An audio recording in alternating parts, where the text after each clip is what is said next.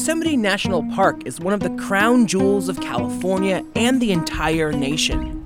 More than 4 million people from around the globe visit the park every year, and all that tourism is transforming the region. It was just that original shock that corporate America is coming to a national park. I'm Capital Public Radio's environment reporter Ezra David Romero. In our new podcast, Yosemite Land, we'll learn how decisions made today about the park's future will affect generations to come. We'll explore the less glamorous sides of the park, like traffic.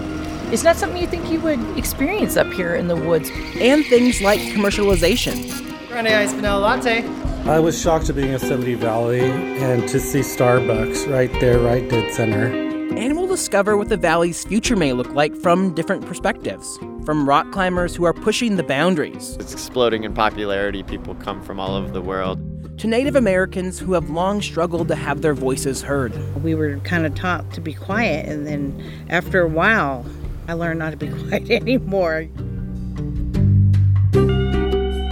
Welcome to Yosemite Land, a new podcast from Capital Public Radio. Subscribe on iTunes or wherever you get your podcasts.